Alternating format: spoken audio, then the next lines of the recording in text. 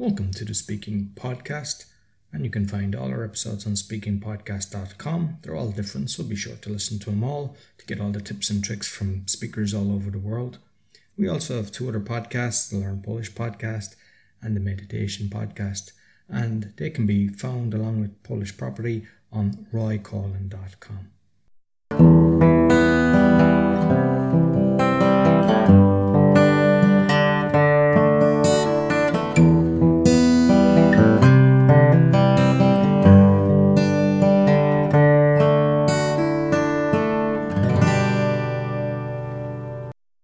Welcome to episode number 62 of the Speaking Podcast. All our episodes can be found on speakingpodcast.com. Today, I've got a guest, not sure if he even knows, but he's inspired me to actually take up public speaking. Please welcome Eric Edmeades. You know, Roy, I didn't know that. That's an honor. Yeah. So it was actually at an A-Fest. The first A-Fest that I went to was in Cancun, and it was What's Your Quest? And I was impressed with you on stage. It was like... Oh, thank you very much. If I remember correctly, I was actually on vacation at that A-Fest, and then they I wasn't even one of the booked speakers. It was a very spontaneous moment. I'm glad it was an inspiration for you. Brilliant. So how I normally start off, Eric, is I just say to the audience, who's Eric? You know, I'm a South African-born, Canadian-raised, global citizen that's lived all over the world, including in, as I mentioned, in Cork, Ireland, and a bunch of other places. And but now I really, I'm really focused on two of my companies that I'm really excited about. One is called WildFit, where we are helping people change their relationship with food and turn around their physical experience of life. And also Speaker Nation, where we help people find their voice and become comfortable and confident with communicating their message out to the world. And those are my big missions at the moment, and I'm enjoying them a great deal. Lovely. And actually, I've had a few guests on, and of all the people in the world that they mentioned, that's been the biggest inspiration, your name is coming up. It's I've had Ambika Devi, Rusty's been on, Joanna Mercedes, there's been, and every single time, Gotham as well, he's been on. Your name is just top of the list. They've said you've made him jump, from one extreme to the next to be so good on stage. You know, it warms my heart to hear that. And I can only explain it a little bit. Like, getting on stage was the hardest thing in the world for me. I was so terrified that I had to figure it out. And because I had to figure it out, I think it's given me a perspective on helping other people figure it out.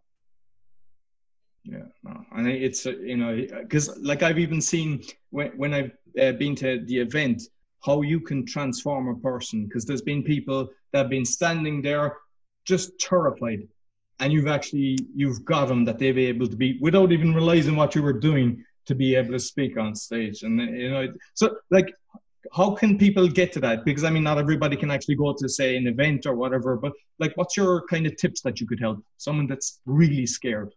You know, obviously the fast way is when I have a chance to work with somebody, bring them up on stage and help them rewire. And you've seen it. Like I'm able to do that. Not everybody obviously can make that happen. And so then we can break it down, like basically how I did it. There's a couple of keys. The one is that the more passionate you are about your mission, the more passionate you are about your topic, the easier it starts getting to open your mouth in front of a room. I'll give you a crazy example. If you and I are out for dinner, and say we're out for dinner with somebody who's terrified of public speaking, a little bit shy maybe even, and they see like water coming under the bathroom door into the restaurant, and they see water, they're going to kind of like, there's water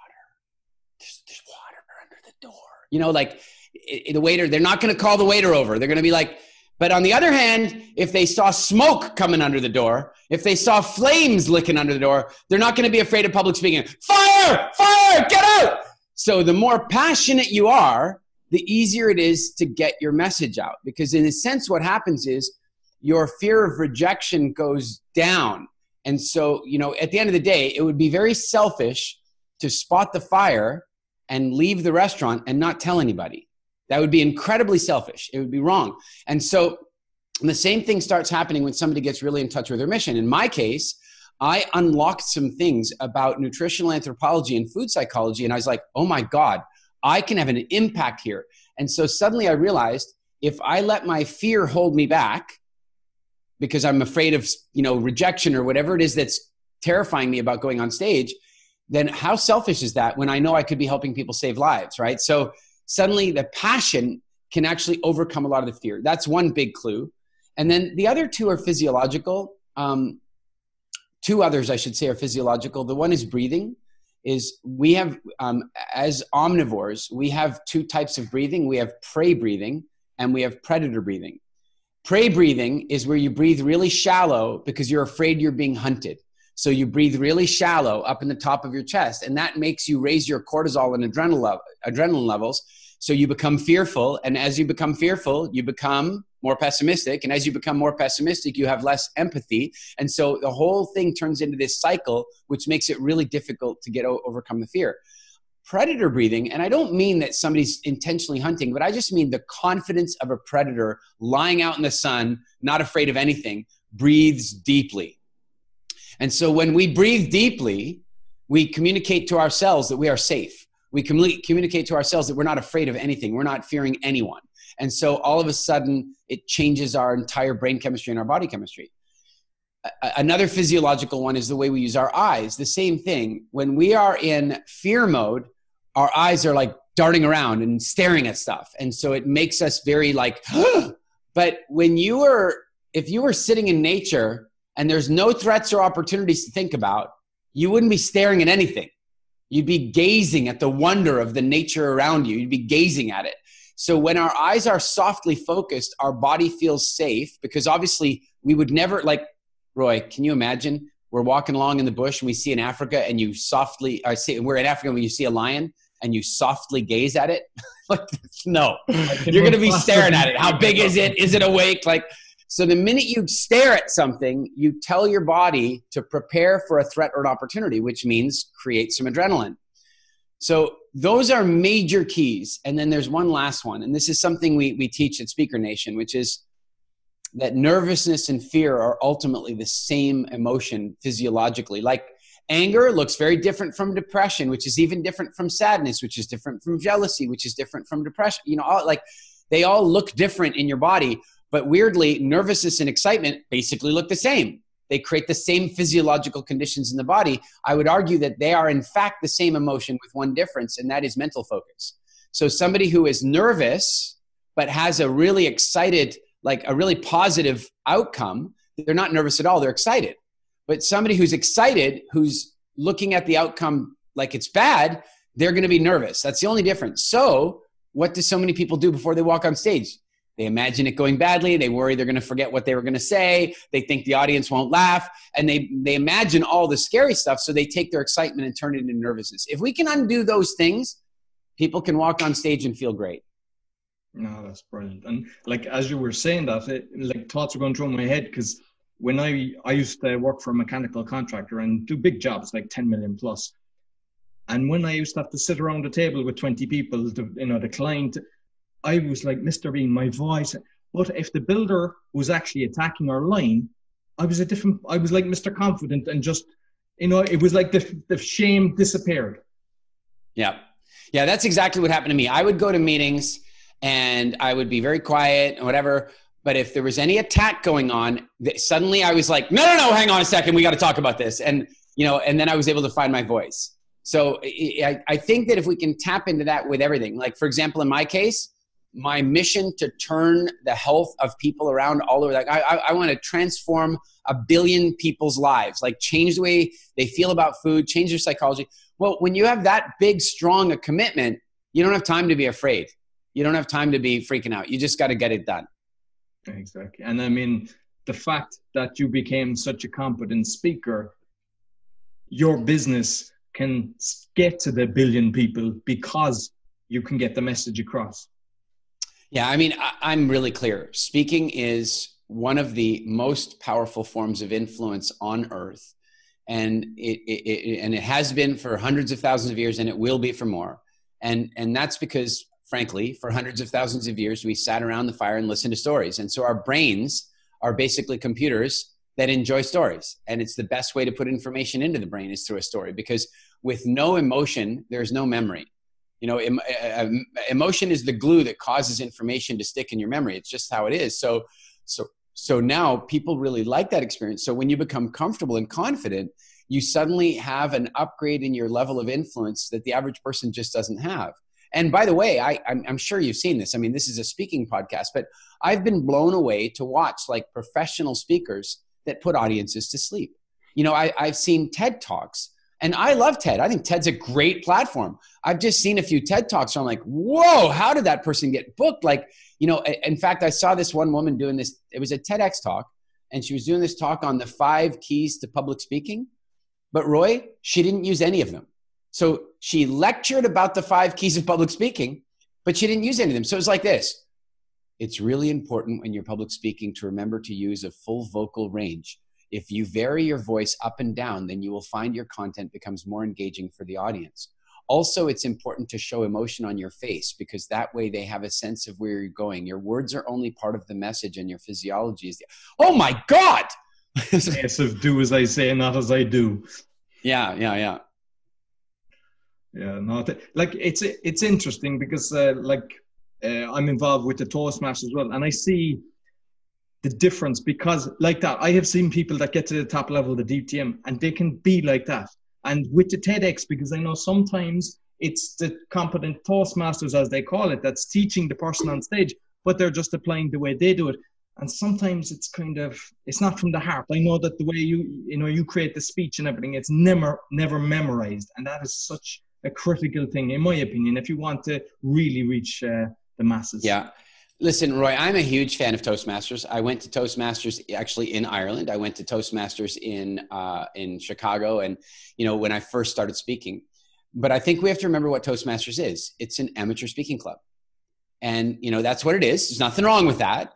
It's just that it's going to help you get really good at giving a toast at a wedding or do a presentation at work or something like that. But I don't think that it's really designed to help somebody go out and become a truly influential, passionate public speaker, politician. It is. Now there are people who manage to do that in it, but I would say that one of the reasons they manage to do that is they break the rules. And that's what happened in my case. Is I went to Toastmasters, and the very first speech I did, it was so funny. I did this speech, and I can't remember. It's been a long time, right? But I know there's this thing where the audience is voting on the best speech of the night, right? But the judges are getting their feedback together.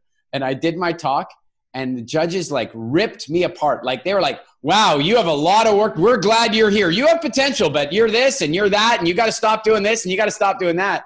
But then I won the popular vote, and man, was my brain confused. I got all this negative feedback, but I still won the popular vote. And that's the day I realized I didn't want to learn formulaic speaking. I didn't want to become like any other speaker. I just wanted to be me. And so the rules didn't really matter to me. What mattered to me was that I was connecting with the audience. Yeah, no, brilliant. No, that has actually happened to me in competitions. Didn't win the prize, but got the public vote. And it's I prefer doing it that way, because I've actually, one of my previous guests, and it was, he won 5 different competitions, and it's incredible what he's done. But he has practiced each of the different things over 100 times. Whereas I had got into the final last year of a district of 5 countries. I practiced twice beforehand, and I don't have the time. I'm you're a serial entrepreneur and kind of the same. And a lot of people, a lot of the listeners, you don't have time to be practicing 100, 200 times. No, but the other thing is, and this is one of the issues that I have with some speaking clubs, including Toastmasters, that sometimes they're more interested in it looking perfect than they are in it looking authentic. So, it's good evening, ladies and gentlemen, and fellow Toastmasters. Today, I'm going to give you an incredible presentation where I will use my vocal range to some degree, but I will also speak in complete sentences. I will make sure that I look to the left and that I also look to the right. That's great. For most people, that's 10 times better than they were ever doing before. But at the end of the day, when you can go to a conference and you can see where they learn to speak, that's a problem. You should never be able to, you should see somebody say, you go, I have no idea where they learned that, because it's just them. Yeah. No, exactly. And one of the things is there's 3 different types of audience, and it's something that I've heard from you. Kinetic, is it? Auditory? Kinesthetic, touch and feeling. Yeah. So you might just explain a bit of that to the. Sure. So that actually comes from various branches of psychology and often spoke a lot about in neurolinguistic programming, NLP. The idea really is that you can, to some degree, you can look at the population or any given audience, and you can assume that some of the people in the audience are going to be naturally quieter and slower. They take more time with their words. They don't tend to put so much volume in. They leave long pauses. And that's because often they're taking their words and they're channeling the words through their feelings.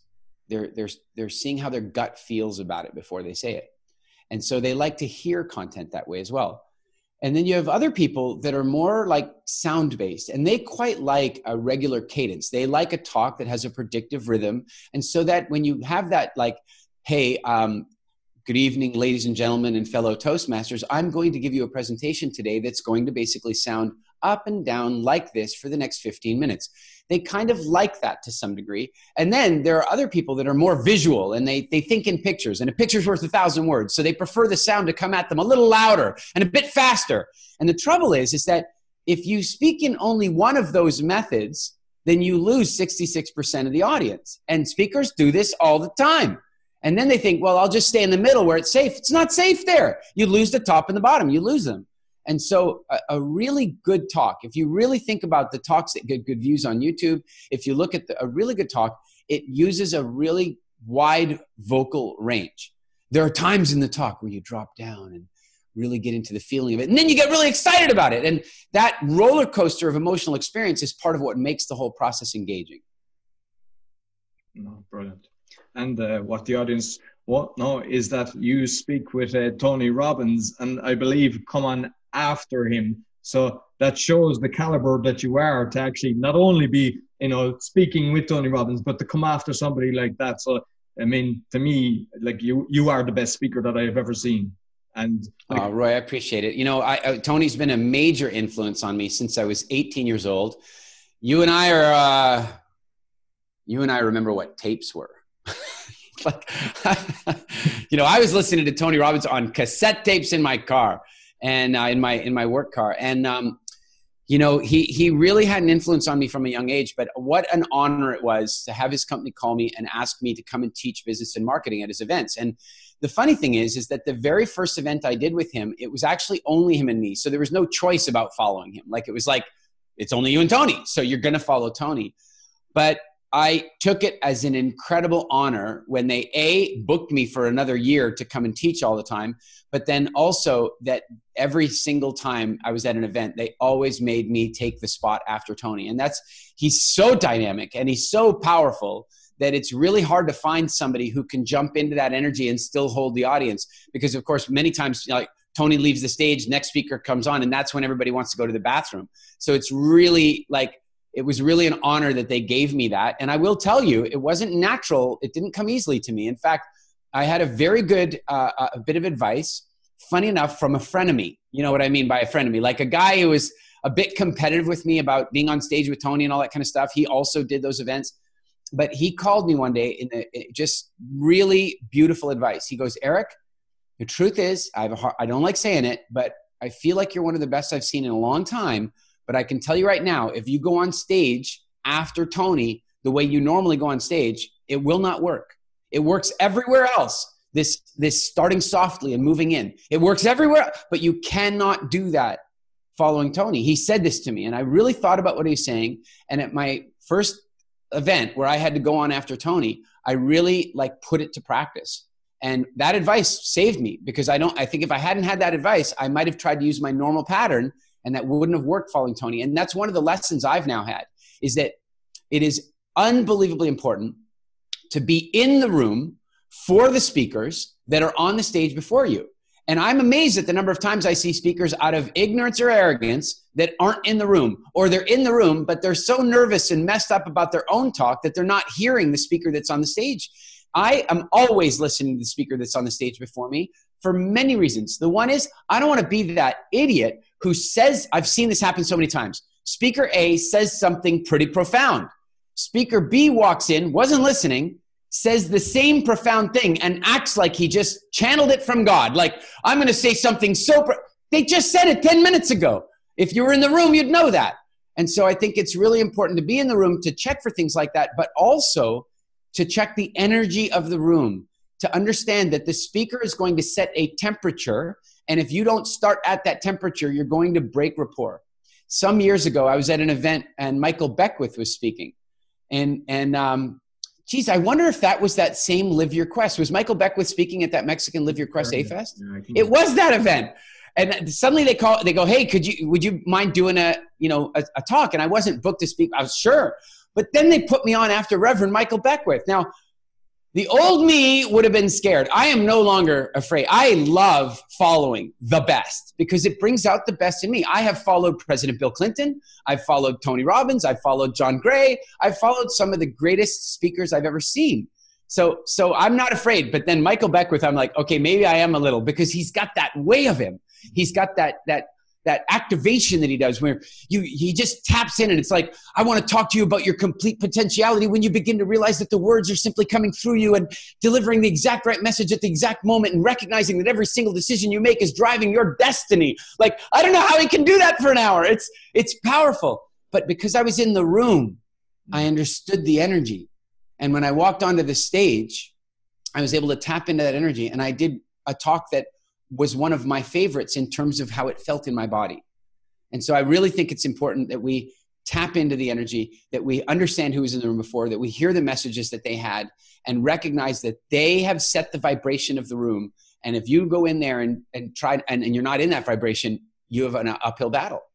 No, I totally agree with that. I've actually seen you there. I've seen you, you're sitting down, on a beanbag watching, and then the beauty of that actually is you can actually make a comment so people know that your speech isn't rehearsed. So when you can incorporate something they've said, it really, people can resonate with it and they're going, wow, they're impressed. And it connects you better, I believe, with the audience. Not only that, I mean, selfishly, the other speaker is going to make a joke at some point. They're going to say something funny, mostly. And so now you can do what in comedy they call a callback.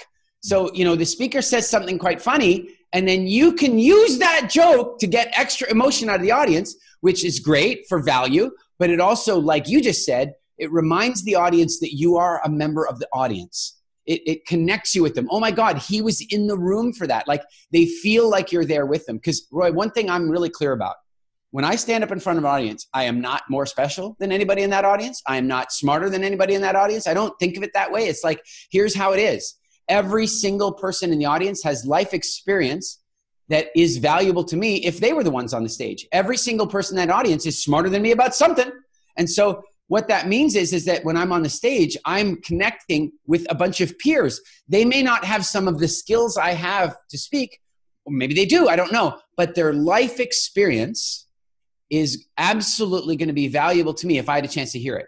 And I think that really grounds me too before I walk on the stage. I'm not into this whole sage on the stage thing where I'm the one with the wisdom in the room. I just don't like that energy. You're at all.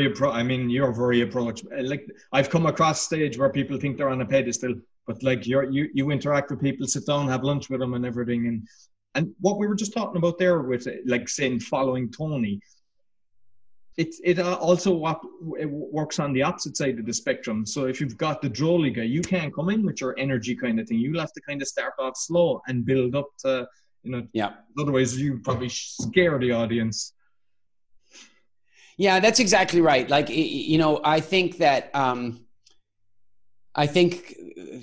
to be fair, I think Tony has, for him, it was probably a good decision, but he has lost 1/3 of the audience permanently. The deeply kinesthetic people are very unlikely to survive one of his workshops, in my opinion. Like, it's just too much. And he gets it. I'm sure he has no problem with that. Like, if those people need him, they'll find him. He's okay with that. He's doing okay, right? But my approach is a little bit different than that. I really aim for what we call broad spectrum delivery. At Speaker Nation, we talk about this concept of broad spectrum delivery. And that means that you have to look at the learning styles and the communication styles of the audience and try to put your message together in a way where even if they're not interested in the topic, they're interested in the presentation. And so, for example, because I often am speaking about health and food psychology and all that kind of stuff, I'm very often invited to speak at conferences about that topic when the conference isn't that topic. So for example, some years ago, I was asked to speak at this large conference in Germany. I say large, it was about 1,000 people in the audience. So, medium size. And so I go in to do the talk, but it's a business conference. They're learning entrepreneurship, marketing, all stuff that I can speak about, but that's not what I've been contracted for. They want me to come and talk about health. So I walk in there, nobody is there to learn about health. Not one of them is there to learn about health. They are all there to learn how to double their business. They're learning internet marketing. They're learning, branding. They're not there to learn about health. But that doesn't mean that I just want to do my talk for the 10% of them that might be interested in health. I want to do my talk for all of them. And so that means that if the content doesn't have resonance with the audience, the delivery had better. And so from my perspective, that means really using the visual, auditory, kinesthetic communication patterns. It means going through the learning styles properly so that people people get the information they want the way they want it. And it means telling compelling stories, because stories are told well are exactly what puts people into this beautiful learning state where you really can help the information integrate for them, where they can get the information and keep it. Yeah, brilliant. And one thing as well that I've seen with you, you kind of take the time on stage, you use it and you don't exceed it. I have seen a situation where one event, you actually went up on stage, put your arm around and tried to take the person off. I don't think people realize that you have to really respect the time that you're given and not to exceed it, because you're, So I'll make a deal. I want to share something with you about when that happened, as long as we are not naming the speaker that it happened to. Is that cool? Yeah. Okay. So the particular speaker is a very good friend of mine, and he is one of the best, in my opinion, one of the most entertaining, gregarious, amazing speakers in the world. And he's been one of the most important people in my entire life. So when I showed up at that event, one of the things I know about him is that he very often goes over time, and it's just because he's so generous. It's just because he wants to perform and he wants to give and he wants to. And so on that particular circumstance, he just lost track of the energy. He lost what was going on, and he ended up going over time. And what I want everybody to hear, anybody who's speaking, you never go over time. The audience is not your client. The producer is your client. So you think you're over delivering for your client, which is the audience, but since the audience is not your client, you're not over delivering, you are causing problems. And so exactly what was going on in this place is this speaker was going over time, and the next speaker was being affected by it, and every other speaker that day was being affected by it, and the whole schedule is being affected by it, and the production team is being affected by it. It's a major problem. And so the event manager came up to me and said, look, can you do something? Can you go get him off the stage? No, there's no way I'm doing that. I'm not doing that, not ever, no. And the MC tried to get him off, and it wasn't working. It was just kind of all turning into this game. And in the end, a very senior manager of the company asked me if I would do it. And I did it. And I walked up and I did it in the best friendly possible way that I could. But I had to have a very serious heart-to-heart with this friend of mine and say, listen, here's the impact of this when it happens. Here is the impact of it. And I want everybody watching, everybody listening to hear me. Your generosity is wonderful. Your desire to give is amazing. If you go over, you might think that it's selfless. You might think that it's generous, but it's not. It's selfish. And it really makes it difficult for every other person involved in the event. And here's the thing you really need to hear.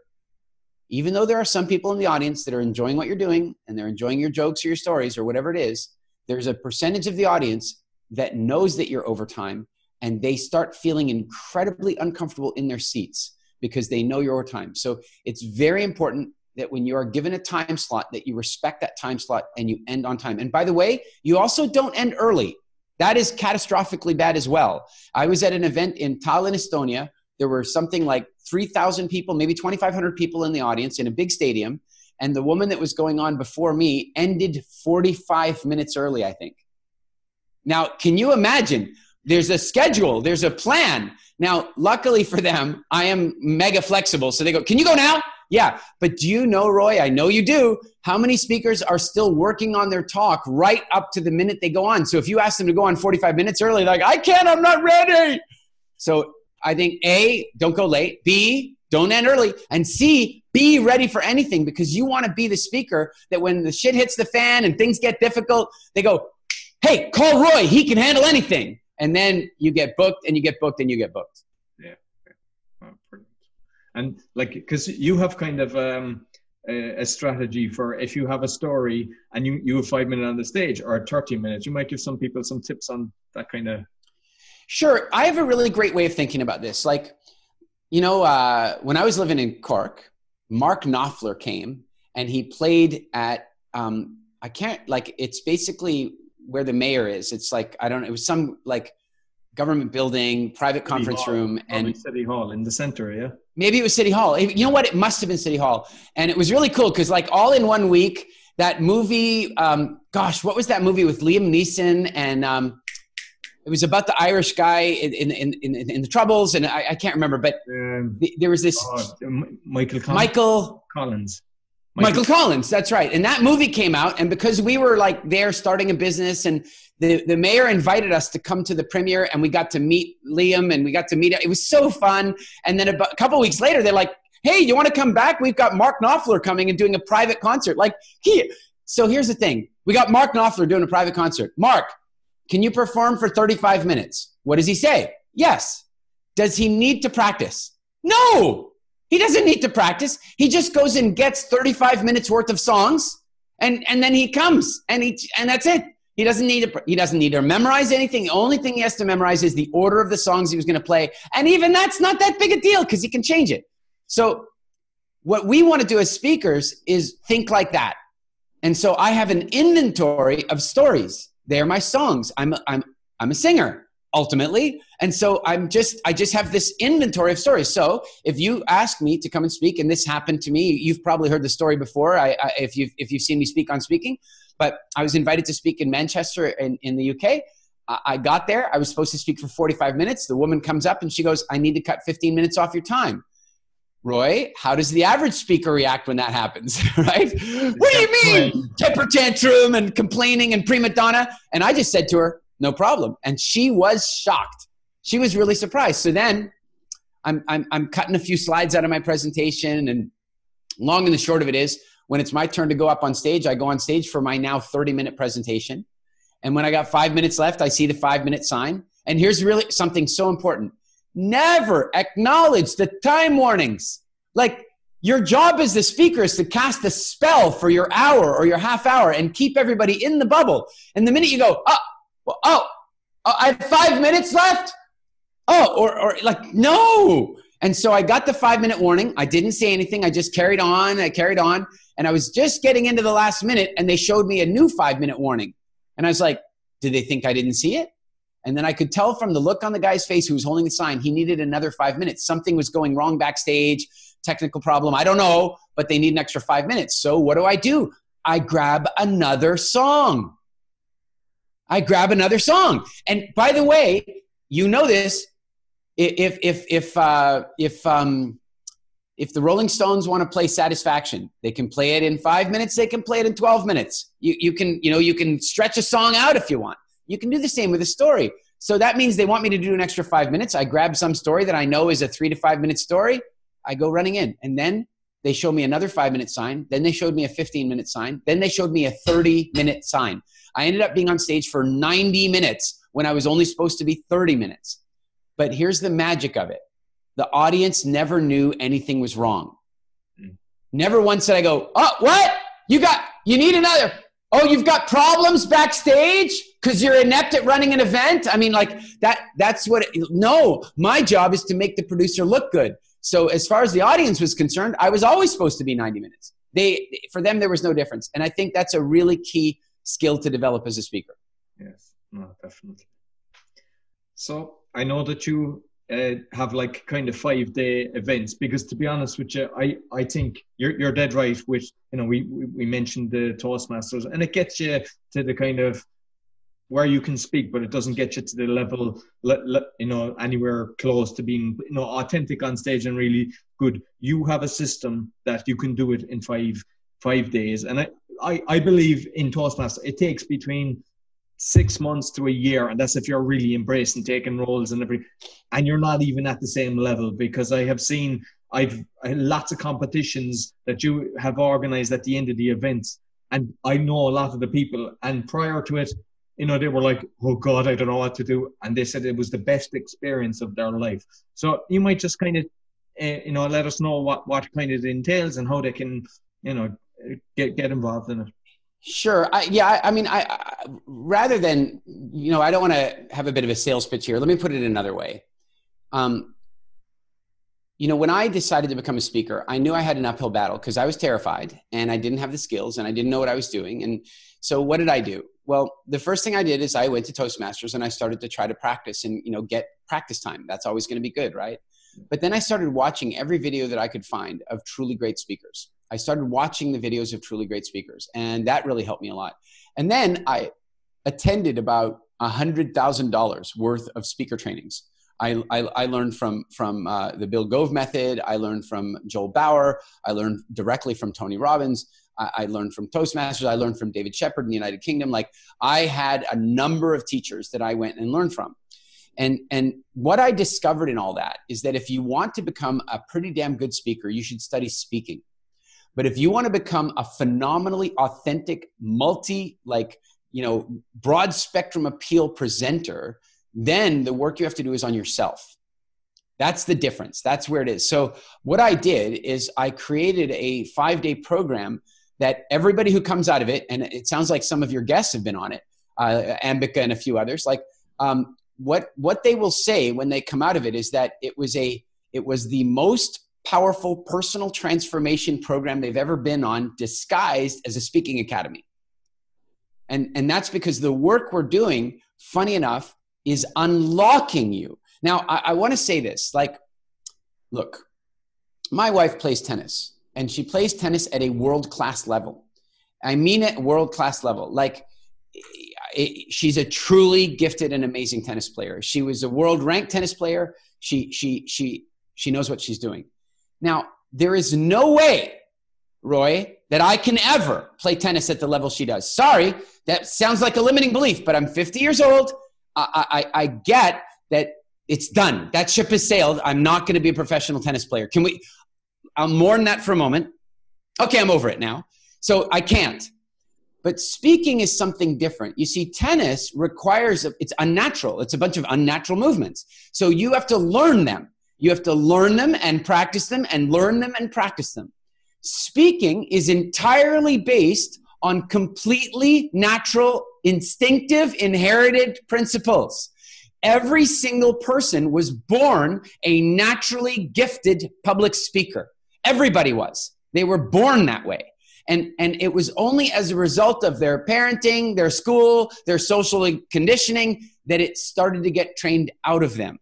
And so the reason that I'm able to I can make somebody as good a speaker as, say, Edmeades is a tennis player. I can do it in 5 days. You could never do that with tennis. But the reason I can do it with speaking is you already have it. I am very much like Michelangelo, just carving out the outside to reveal what was already there. And that's why in 5 days, we're able to create such a huge transformation in people. And it's one of the most rewarding and it's one of the things I'm most grateful to be able to give to people, because I know that moving from a relatively shy, not communicative, not comfortable with my words person to becoming both confident and competent at speaking has completely transformed my life. There are life experiences. Look, I was invited to speak at the Vancouver Olympics. They gave me free tickets to a bunch of the events, including the gold medal hockey game. This may not mean a lot to you because it's not hurling, but let's just say it's hockey and it's Canada, and I've been invited to travel all over the world. I got to have lunch in the parliamentary dining room in Ottawa, Canada, where they gave me a medal for the work I'm doing around the world. None of this happens if I didn't overcome my fears of public speaking. And so it's one of the things I am most excited about giving to people.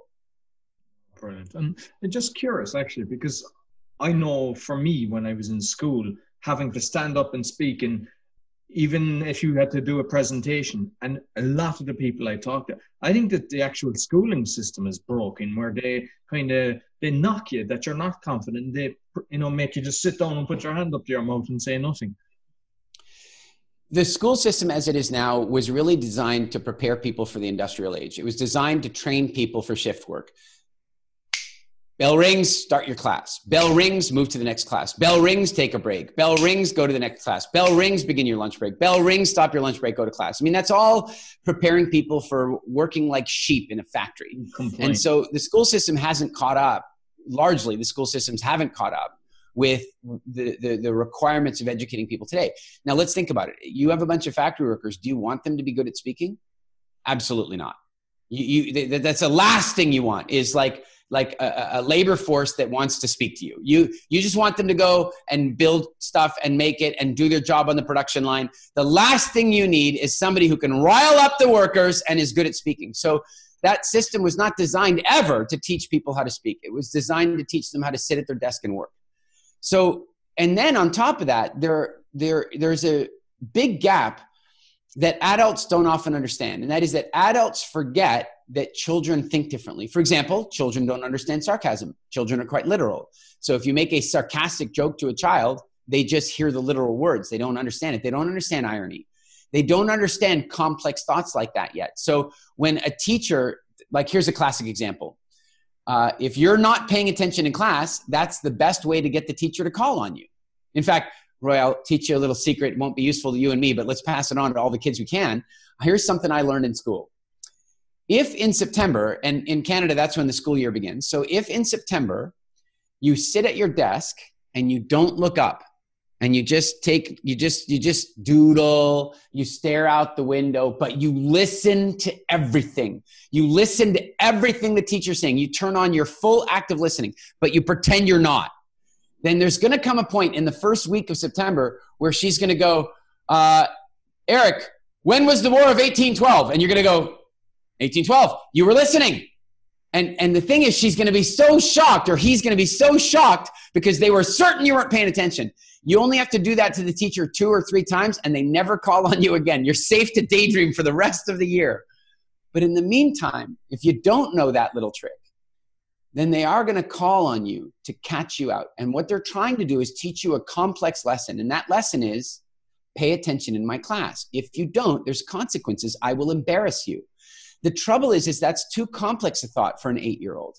And all the 8-year-old experiences is being forced to stand up and not knowing the answer in front of one of the most unkind audiences in the world. Because let's face it, children are not very nice. I mean, not your and my kids, right? But the other kids, right? They're not a nice audience. And so that child is then asked to answer a question that they don't know the answer to, and the teacher knew they didn't know the answer to it, makes them stand up. Now they're trying to muddle, and no wonder they end up terrified of public speaking. Now, I am not accusing any teacher of doing this on purpose. They weren't taught this idea. The number of times I've spoken for teachers and I've shared this with them, and they're like, they suddenly felt guilty for every kid they felt they'd broken over the last, and they would never do it again. So it's not that teachers are doing this because they're mean. It's because nobody taught them this. And that is only one of the ways that our fear of public speaking gets created. Another one is powerful, domineering, generally fathers, but mothers can do it too. But in my experience, working with hundreds, thousands of people over the last whatever years, it's generally the father. And it's the father doing stuff like, children should be seen and not heard. Think before you speak. Indoor voice. Shh, I'm watching the game right now. That kind of thing. And so children are being taught early on that speaking is dangerous. And so we, with our kids, I think it's really important that we teach our kids that it's absolutely okay to be heard. It's absolutely expected they will order their own food when you're in a restaurant, that they make eye contact with the waiter, that they become comfortable with being a human being. No, exactly. And like, I have one daughter, she's 20, but I remember when she was growing up, what I used to do is, if she wanted in the shop, I would say, if you want it, you get it, and get her comfortable buying stuff in the shop. With my son now, he's 6. What I'm doing is I'm getting him into magic. And it's basically that he's performing. He doesn't realize what a gift he's going to have, but he's able to perform magic in front of people, which in turn means he's a good public speaker. And he will not have fear when he's standing in front of 100 people because he's so used to it. Yeah. You spread those kids out quite a bit, hey? 20 and 6? I still got you beat. Mine are 22 and 3. And like with your kids, is there anything that you would have done to help them in the speaking, with your skill set? My son and I have and he and I are very different people. He kind of, you can see the resemblance, but beyond that, we think differently and we're politically different and what have you. And so one of the policies I've had is to be willing to debate the stuff he wants to debate. So, you know, he and I had incredible debates about Brexit, and we have incredible debates about equality. And one of my beliefs is that you really have no business being in a debate unless you can argue both sides. If you can't argue both sides, stay out of it. You don't know what you're talking about, in my opinion. Yeah. So one of the things that I've done with him is I've even argued like the other side of stuff with him, even though it wasn't what I believed. And you know, so here's the sad problem. When he and I first started debating about Brexit, he was a Remain, so I had to take the other side. And I was not for a Brexit. But then I changed his mind, and he has a British passport, and he voted for Brexit. So my little plan backfired. Oh, brilliant, brilliant. So, listen, it's been fantastic. I know you've got other appointments and everything. So, like, I just want to quick talk about the WildFit, because I know a lot of people have done that as well. So you might, because for me, I have studied a lot of things in life, and I know one of the books that I have read, The Wheel of Fortune, the people that lived the longest were in the Himalayas. They were living to over 100, and it was down to food. There was no medicine, no injections or nothing. And I think, you know, just the psychology and just knowing to eat the proper food, and that's something that you're actually spreading. So you might just give us a bit on that. You know, I went through a major health recovery of my own in my early 20s. And one of the things that it highlighted for me is that I'd been seeing doctors for, I don't know, years and years and years to try to deal with a bunch of problems I was having. And then one day I changed my diet and all the problems went away. And I was really confused. Like, why is it that I went to see all these doctors and specialists, and they prescribed all these things and none of them helped? And yet all I had to do was eat more of this and eat less of that. And I lost 35 pounds, 15 kilos or so. All my symptoms went away. All the pain went away. And so one day I asked one of my doctors, like, do you guys study food? Like, yeah, you know, in all the years you go to medical school, do you study food? And no, they don't. The only way a doctor studies food is if they happen to be curious enough about it to take an elective course. And that is in every, I've now asked that question in over 25 countries around the world. And with one exception, and that is Albania. A doctor in Albania told me that they had 6 months of nutritional training was part of her medical degree. That's the only country I've ever heard of that before. Every other country, doctors don't study medicine. Well, I think about it like this. Like, would you take your car to a mechanic that doesn't understand gas, oil, antifreeze, auto brake fluid, you know, braking fluid, automatic transmission fluid? Like, no way. You would want them to understand those things. And so what happened in my case is I recognized if doctors weren't going to study that, somebody would have to. And so I started looking into nutritionists and dietitians. And you know what? They don't really study food either. What they study is government-sponsored regulations that are bought and paid for by the food industry. And it's not their fault. I don't blame them. It's just the way it kind of works out. And so I undertook a massive research project that involved reading a lot, you know, going through studies, going and staying with nomadic hunter-gatherer tribes in Africa to really try and understand our evolutionary history better. And then I turned my attention to what we call behavioral change dynamics, which is the underpinning of all of my courses. It's a system we use for designing courses to make them engaging, integrative, and transformative. And so I started designing a way of integrating the nutritional information I'd found into people's lives. This is very different than educating. Educating is like, I don't know how to put it. It's like putting a lick of paint on the building. Integrating is, let's go change the foundation. Let's go change how the building's built. And that's how WildFit was born. I took 8 clients through the program 6 years ago. And all 8 of them went through fairly significant transformation. And then I went through another 8 and another 8. And the next thing you know, word of mouth started spreading. And then WildFit just took off on me. Like it just exploded around the world. We've done very little marketing. We've done very little of any of that. It's all been as a result of other people. Even now, Mind Valley's our publisher, but that's only because the founder, Vishen, did the program and shared pictures of his before after across the internet and started marketing himself because he was such a fan. And so WildFit is the thing that I'm probably, you know, in terms of my professional life, the thing that I am most proud of. We every single day receive letters from people saying that they've reversed their type 2 diabetes. They've lost 20, 30, 40 pounds. Their inflammation is gone. They're in cancer remission. Their fertility is back. Their libido is back. Their memory is back. There is nothing that you can do for people. There's nothing more powerful that you can do for a person to improve their quality of life than get their nutrition, hydration, and oxygenation right. If you can get all that stuff right, then everything they want to achieve in life gets easier. their moods are easier to manage, their mind is, their memory works better. Everything is better when your nutrition, your air, your water, and your movement is right. Life gets easier. Yes, exactly. Yeah, I remember because the book that I read, they were talking about that they gave rats, because rats have similar organs, and they gave them the same food that these people living to 100, and there was no sinus problems, no nothing. And then they gave them the poor man's food, and they had tumors, they had cancers, they had every single problem, and they gave them food from the UK, and after 16 days they became cannibalistic.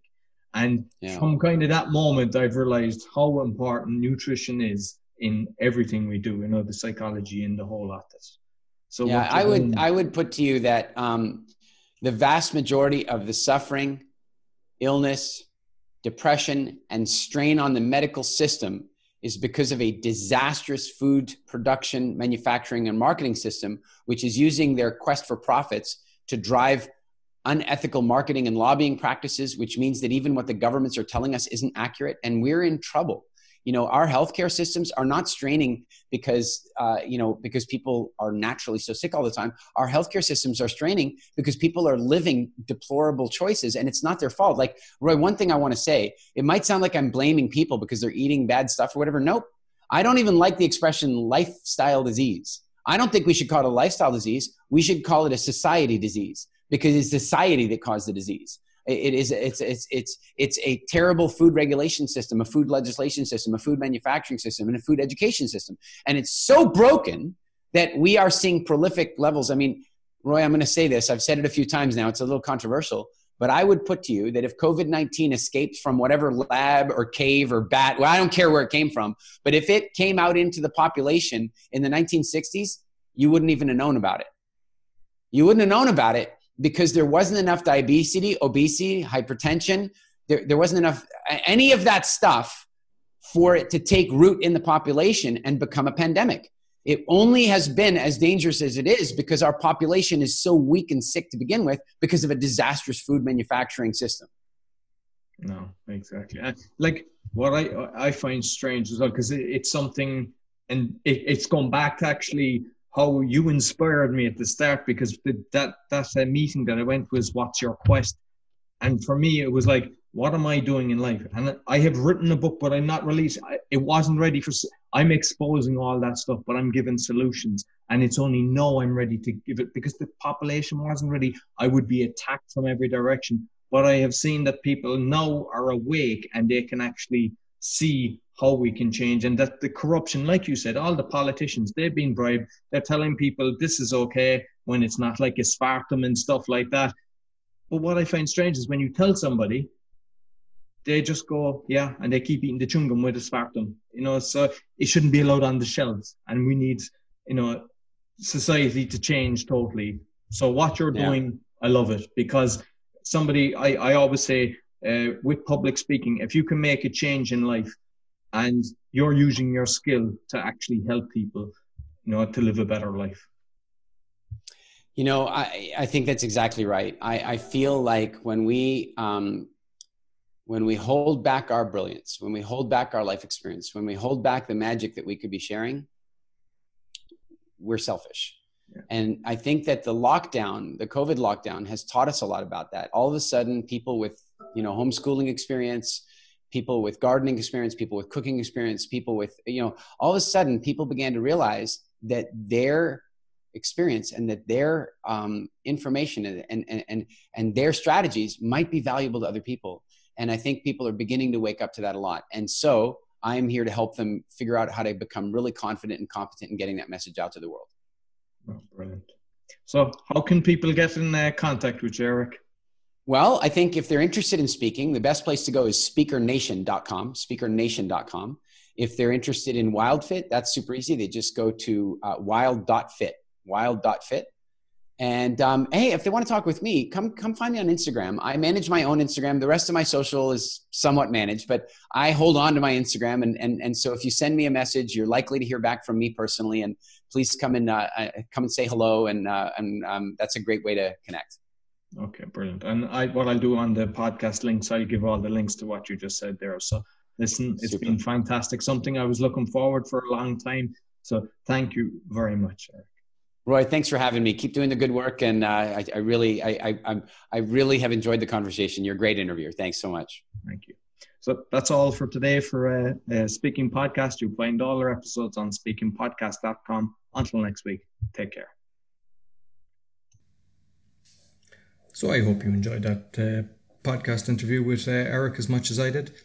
You can find all the episodes, which are totally different, on speakingpodcast.com.